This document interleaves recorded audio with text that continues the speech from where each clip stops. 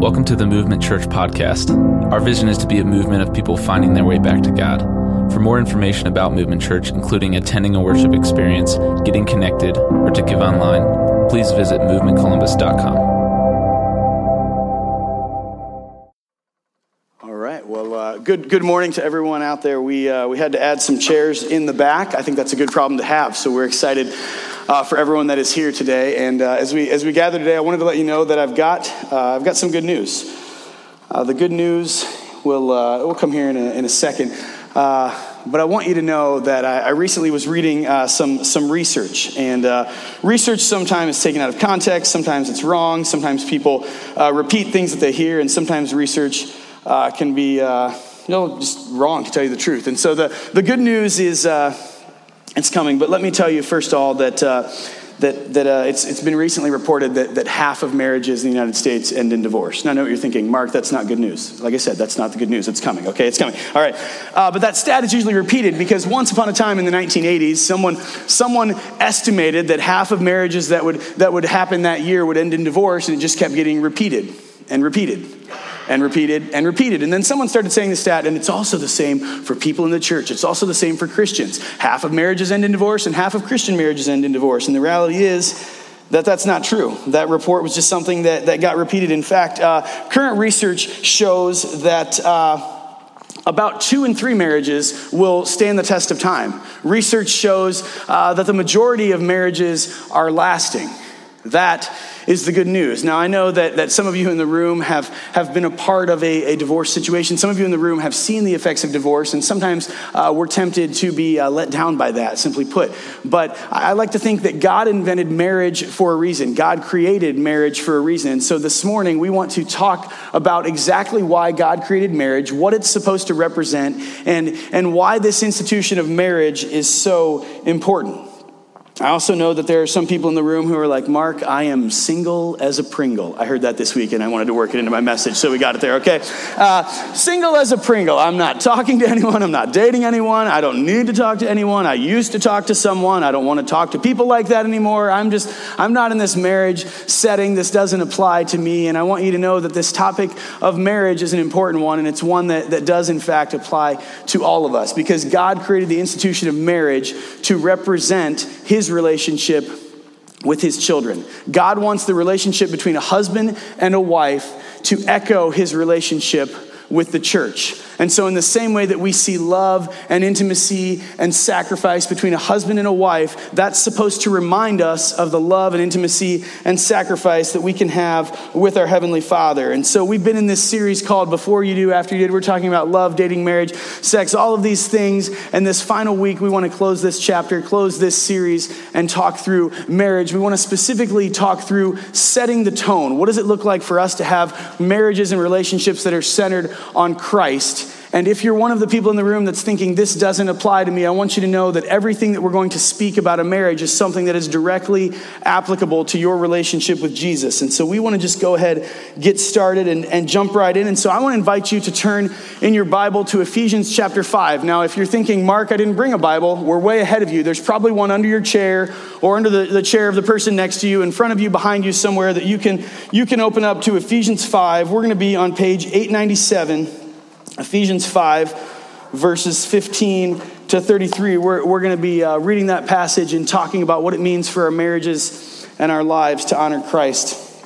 And as we jump into this passage, I want you to know some context to this. The book of Ephesians was written to the church in this town of Ephesus. Now, Ephesus was an interesting place. It was kind of a what you might call a learned city, right? It was a place where there was actually at that time the 3rd largest library in the world. And so maybe what you know of Columbus, we've got some hillbillies like myself too, but we also have a very academic crowd that likes to hang out downtown at a very great university. We've got people who are smart. We've got great libraries, and we know what it looks like to be in a city that's considered kind of academic. And so in this time, this city of Ephesus had the 3rd largest library in the world. And not just that, but they had a lot of people that like to stand on the laurels of their intelligence. But here's the crazy thing. Their intelligence and their regular life didn't really mix. And I'll tell you what I mean. Across the street from this third largest library in the world, there was a brothel. And it was a regular occurrence for guys to say, hey, I'm going to go and visit the library. I'm going to hang out there. I need to go study. I need to go learn. And there was actually an underground tunnel that would go to this brothel. And so a lot of these guys were saying,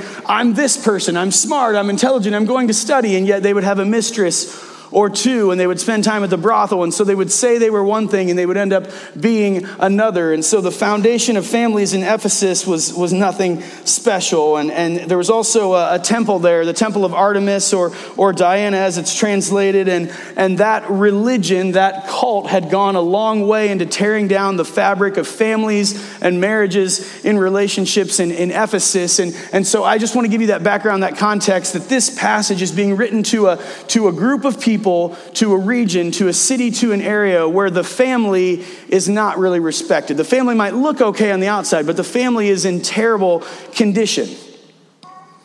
And these are people who have recently come to know that they were loved by Jesus. These are people, as the gospel is spread, as the church is spread, they've recently come to realize that no matter what they do, no matter how they fall short, Jesus loved them in spite of their shortcomings, and he came and gave his life and lived a perfect life and paid the price for whatever was coming to them because of their sins. And so the gospel has come to this region. A new church is being formed, and they're trying to write back into their lives and say, okay, what does this mean for how my marriage has looked? What does this mean for how my relationship has looked? What does this mean for how our family has looked? How I've functioned as a parent? How I've visited this library or pretended to visit this library? What does this mean for me? And I want you to know that the gospel has been revolutionary, but sometimes it's hard for us to link the gospel and the life change that comes with the gospel and the patterns that we've already set in life. And so Paul is writing this letter back to this church, and he's saying, if you think the gospel is revolutionary, here are some things that you need to stand on. Here are some things that you need to know. Here are some changes that you need to make. So there's our background. We want to jump into Ephesians chapter 5, verse 15, page 897. I'll read this, and you can read along. This is what Paul is saying, and this is how the gospel changes lives and marriages. Verse 15 says this: so be careful how you live. Don't live like fools, but live like those who are wise. Make the most of every opportunity in these evil days. Don't act thoughtlessly, but understand what the Lord wants you to do. Don't be drunk with wine, because that will ruin your life. Instead, be filled with the Holy Spirit, singing psalms and hymns and spiritual songs among yourselves, and making music to the Lord in your hearts. And give thanks for everything to God the Father in the name of our Lord Jesus Christ. Now, I think sometimes we hear a passage like that and we get caught on one or two words, but I want you to know just the thrust of that. He's saying, you may be tempted to think you're wise, but here is what true wisdom is. True wisdom is walking in step with the Holy Spirit. If you have entrusted your life to Jesus and you've been given the Holy Spirit and you're walking in step with God, you should be saying, God, what do you want from me today? What do you want from my life today? He's laying this foundation that is true wisdom. That's where our minds and our hearts and our lives should always be. And he goes on to talk about spirit-guided relationships, speaking specifically to husbands and wives. Verse 21 says this: and further, submit to one another out of reverence for Christ. So the first thing that he says to married people is, you're not following your spouse. You may be tempted to look at your spouse and think that you're following your spouse and be mad at your spouse and not be happy with your spouse and see all the ways that they fall short. But he's saying that's not who you're following. You're following God. You're submitting your life to Christ. Last week we had a guest speaker, my friend Dan, and he explained that there's kind of a triangle between God and a husband and wife. And if the husband and wife want to grow closer, they don't need to look to each other. They just need to look to God and take steps toward him. And as they grow to know him and grow in their intimacy, they'll find that they're closer together. This passage is again telling us that foundation. Everything that we do as husbands and wives in marriage, we should be looking to Christ. We might be tempted to think, I have to do this. The ball and chain wants me to do this. And you're not following that person. You're honoring that person, but you're honoring Christ first as you look to him. And so if you want to have a spirit-guided relationship, you need to think about this concept here first. We need to think about submission before selfishness, right? Because we're going to want things our way, and we're going to want the other person to do things our way, and we're going to want things to be a certain way, and yet that's not the tone that's being set. If we want to set the tone, we need to think about submission before selfishness, and we need to specifically think about this concept. What is God asking me to do in this moment? How does that apply to my relationship? How does that apply to my marriage? Verse 22 goes on to say this: for wives, this means submit to your husbands as to the Lord. That's one of those verses that's often taken out of context. There are people who hear that verse and they know that politically they don't agree with that verse, and they think, well, Christians are saying that women should never have a job outside the home, and women should wear denim jumpers and homeschool their kids, and they should always stay there. And this is not saying any of that. Here's what this is saying. This verse is saying that you should understand your spouse. You should work to serve your spouse. And I think, simply put, it's saying this, that sometimes we need to lean in before we lash out. If you're supposed to be working with someone, and you're supposed to be having a family and a life with someone, and you're supposed to look to someone and follow their cues, sometimes you need to understand that person. And so sometimes when you see your spouse coming up with a concept, or they're suggesting something, and you're tempted to say, that's stupid, I'm not doing that, either our kids, either our family, that's a terrible idea. You may want to say, what do you mean when you suggest that? Why are you suggesting that? Why do you think that our family should do that? Why do you think that we as a married couple should do that? Sometimes we have to lean in and understand a person before we just lash out and say what we think and what we know. We have to yield to what God is doing in their heart and their life. It doesn't mean that they'll always be right. It doesn't mean that they're perfect. But we need to yield a little bit before we just start yelling at that person. Verse 23 says this: for a husband is the head of his wife, as Christ is the head of the church. He is the Savior of his body, the church. As the church submits to Christ, so you wives should submit to your husbands in everything. For husbands, this means love your wives just as Christ loved the church. Now again, some people hear these verses and they think, oh, so men are awesome, men are in charge of everything, and women are just doormats, and that's not what these verses are saying. Because every time I read these verses, I realize that I'm a terrible husband. You can write that down if you're taking notes, honey. I'm a terrible husband, all right? I read these verses and I get nervous, right? I mean, these verses are saying that we're supposed to love our wives and love our families as Christ loved the church. And we all know how Christ loved the church. He gave his life up for the church. He went on the cross and gave his life as a sacrifice for the wrong things that we have done. So saying that we're supposed to love and lead our wives is not saying that we just get to call the shots and tell everybody what to do and play boss man. It's saying that we should be serving our wives and serving our families.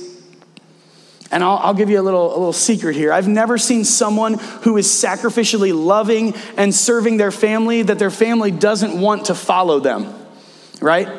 We've all known someone who knows their title, maybe a boss that you've worked for, and likes to talk down to us and tell us what we have to do because they're awesome and they're in charge. And people don't always like to follow that person, right? But if someone has your best interest in heart and they're trying to bring out the best version of you and they're loving you and serving you and sacrificing for you, I've never seen someone that doesn't want to follow that person and be a part of that team.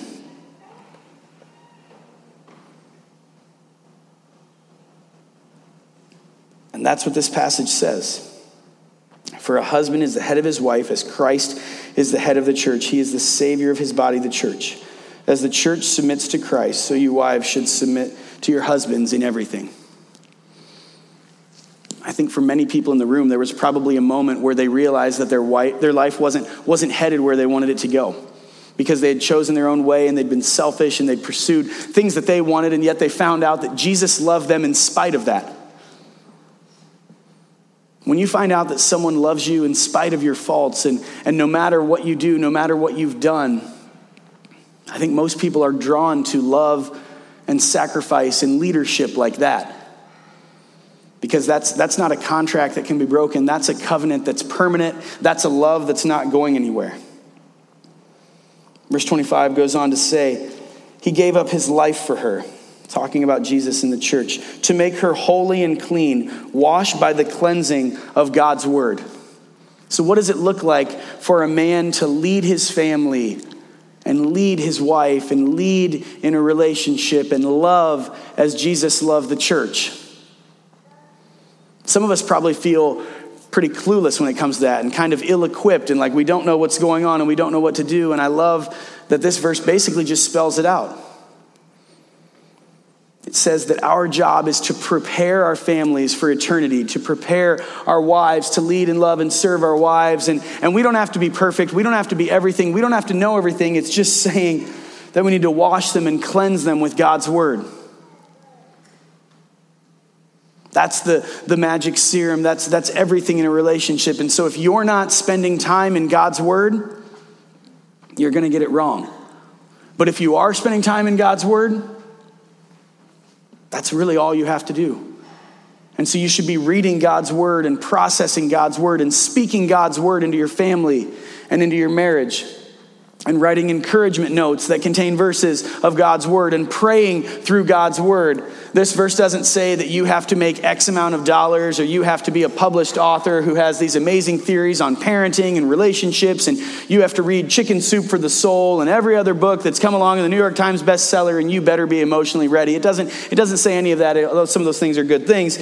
It says that our job is to love and cleanse our families with God's word. So fellas, if you find yourself confused or intimidated or wondering where to start in God's word. Let God's word pour into your life and change your heart, and let that pour out into your family. Let that pour out into the way that you love them, the way that you serve them, the way that you speak to them, the way that you communicate to them, and the way that you pray to them. We make it difficult, but it seems to be pretty easy there if we're devoted. Verse 27 says this: He did this to present her to himself as a glorious church without a spot or wrinkle or any other blemish.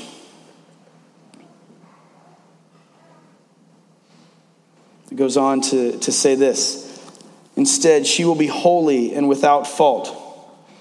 In the same way, husbands ought to love their wives as they love their own bodies. For a man who loves his wife actually shows love for himself. And so if we're going to have spirit-guided marriages, spirit-guided relationships, if we're going to care about others, this verse is just saying this: hey, you know what it's like to be selfish. Some of us are like, no, I've never been selfish in my life. I don't understand that, right? But we do. It says you care for your own body every day. Except those of you who have young children, you find spit up on your shoulder and you just leave it there because you're tired of changing clothes, right? But most of us know what it's like to care for our own body. We think, hey, I need a haircut. Hey, I'm going to put on some makeup today. Hey, I'm not going to put on some makeup today. Hey, I'm going to take a shower. I'm going to care for myself. I'm going to practice basic hygiene, and I'm going to do some things to make myself look better and to care for myself. And hey, I think it's been a while since I cut my fingernails. I want them to look nice for work this week. I'm going to put some lotion on. I'm going to moisturize because I want people to know that I'm ready to tackle the world, right? And so we know what it's like to care for ourselves. And Paul's just saying, show that same devotion. That same devotion that you show for yourself, that maybe we could call devotion, and maybe we could call self-care, and maybe we could call selfishness, the same way that you care for yourselves, he's saying show that for your spouse. Show that for your wife. And so sometimes we just need to show a little bit of devotion before emotion, because sometimes we'll see our spouse caring about themselves and we'll see our spouse caring about what they want in that moment, and we'll be tempted to think, you are so selfish. I'm not selfish, but you have a problem. All you ever think about is yourself. And yet, what if we believed, like Scripture says, that we are one flesh when we're in a relationship, when we're married? What if we believed that we were one flesh and there was no end of them and beginning of us, and where one life ends, another one begins? No, we're all one flesh. And so the same way that we care for ourselves, we would have to show that same amount of care and respect and love and nourishment for them. We would have to be devoted to them as we are devoted to ourselves. And what if we responded with a little bit of that demotion instead of emotion, and just said, hey, I care about us. I care about you. I'm going to look out for you. I'm going to care for you. I'm not going to judge you. I'm going to see what you need right now, and I'm going to meet your needs. That would be devotion before emotion. Verse 29, as we just read, no one hates his own body, but feeds and cares for it, just as Christ cares for the church, and we are members of his body. As the scriptures say, a man leaves his father and mother and is joined to his wife, and the two are united into one. This is a great mystery, but it is an illustration of the way Christ and the church are one. So again, I say, each man must love his wife as he loves himself, and the wife must respect her husband. See, this passage isn't saying anything really crazy. It's just saying that marriage is an equation that's built on this premise that we should be looking to Jesus to lead us. And when we're looking to each other, when we're looking for our spouse to complete us or to lead us, we're going to find that we're not happy with that person. Why? Because you're married to a sinner and you're married to an imperfect person. And no matter what your husband has told you, he has made at least one mistake before, all right? And he's not perfect. And so if you're looking for him to be perfect, you're going to be severely let down. But these verses say that God has still designed this institution, and that when we leave our previous life behind, when we leave our family behind, we become one flesh, and that God draws us together. And God wants us to share life and share everything. And the way that bond is unbreakable, the way that we share everything is the same way that our Heavenly Father has said, everything that I have is yours. Everything that I am is yours. And I want you to be a part of my family, a part of my life, and I want you to be with me for eternity in heaven. And if you find that your marriage isn't working sometimes, or your marriage doesn't feel right, or your relationships don't feel right, I want you to think about this. I want you to think about the mission before me. I want you to think about the mission of marriage before you think about yourself. Because the mission of marriage is to illustrate God's perfect and holy love and his sacrificial love and the way that he serves us. And if you're thinking about yourself, guess what? You're representing yourself. You're representing all of the things that you are and all of the ways that you're selfish, and you're not representing the mission or the purpose of marriage. And so sometimes we just have to stop and take a deep breath and say, why am I in this relationship? Why has God given me this relationship? Why are we having trouble right now? We're having trouble right now because I'm being selfish, because I'm thinking of me. I'm not thinking about the mission of marriage. Think about the mission of marriage. God wants us to reflect his love. God wants us to be servant-minded. God wants us to set the tone. And research has proven that couples who share the same faith, who regularly attend church services together, have a reported higher level of marital satisfaction. We talked about this last week, but stats have shown that those who are involved in activities in the church report that they're pleased with their marriage and they feel like it's going in a great direction. And the most interesting thing about this is people who take those practices home, who let their spiritual lives cross over each other. It might be reading scripture together. It might just be having conversations. It might be praying together. But those couples we've found are almost divorce-proof in their marriage if they are consistently letting their lives intersect and letting their spiritual lives intersect. Jesus came and gave his life and sacrificed so that we could know him. And we're called to echo that same sacrifice into our relationships and into the life of our marriages. We have a chance to see that echoed today. And so I want you to go ahead and look up to the screens now and check out this video as we continue.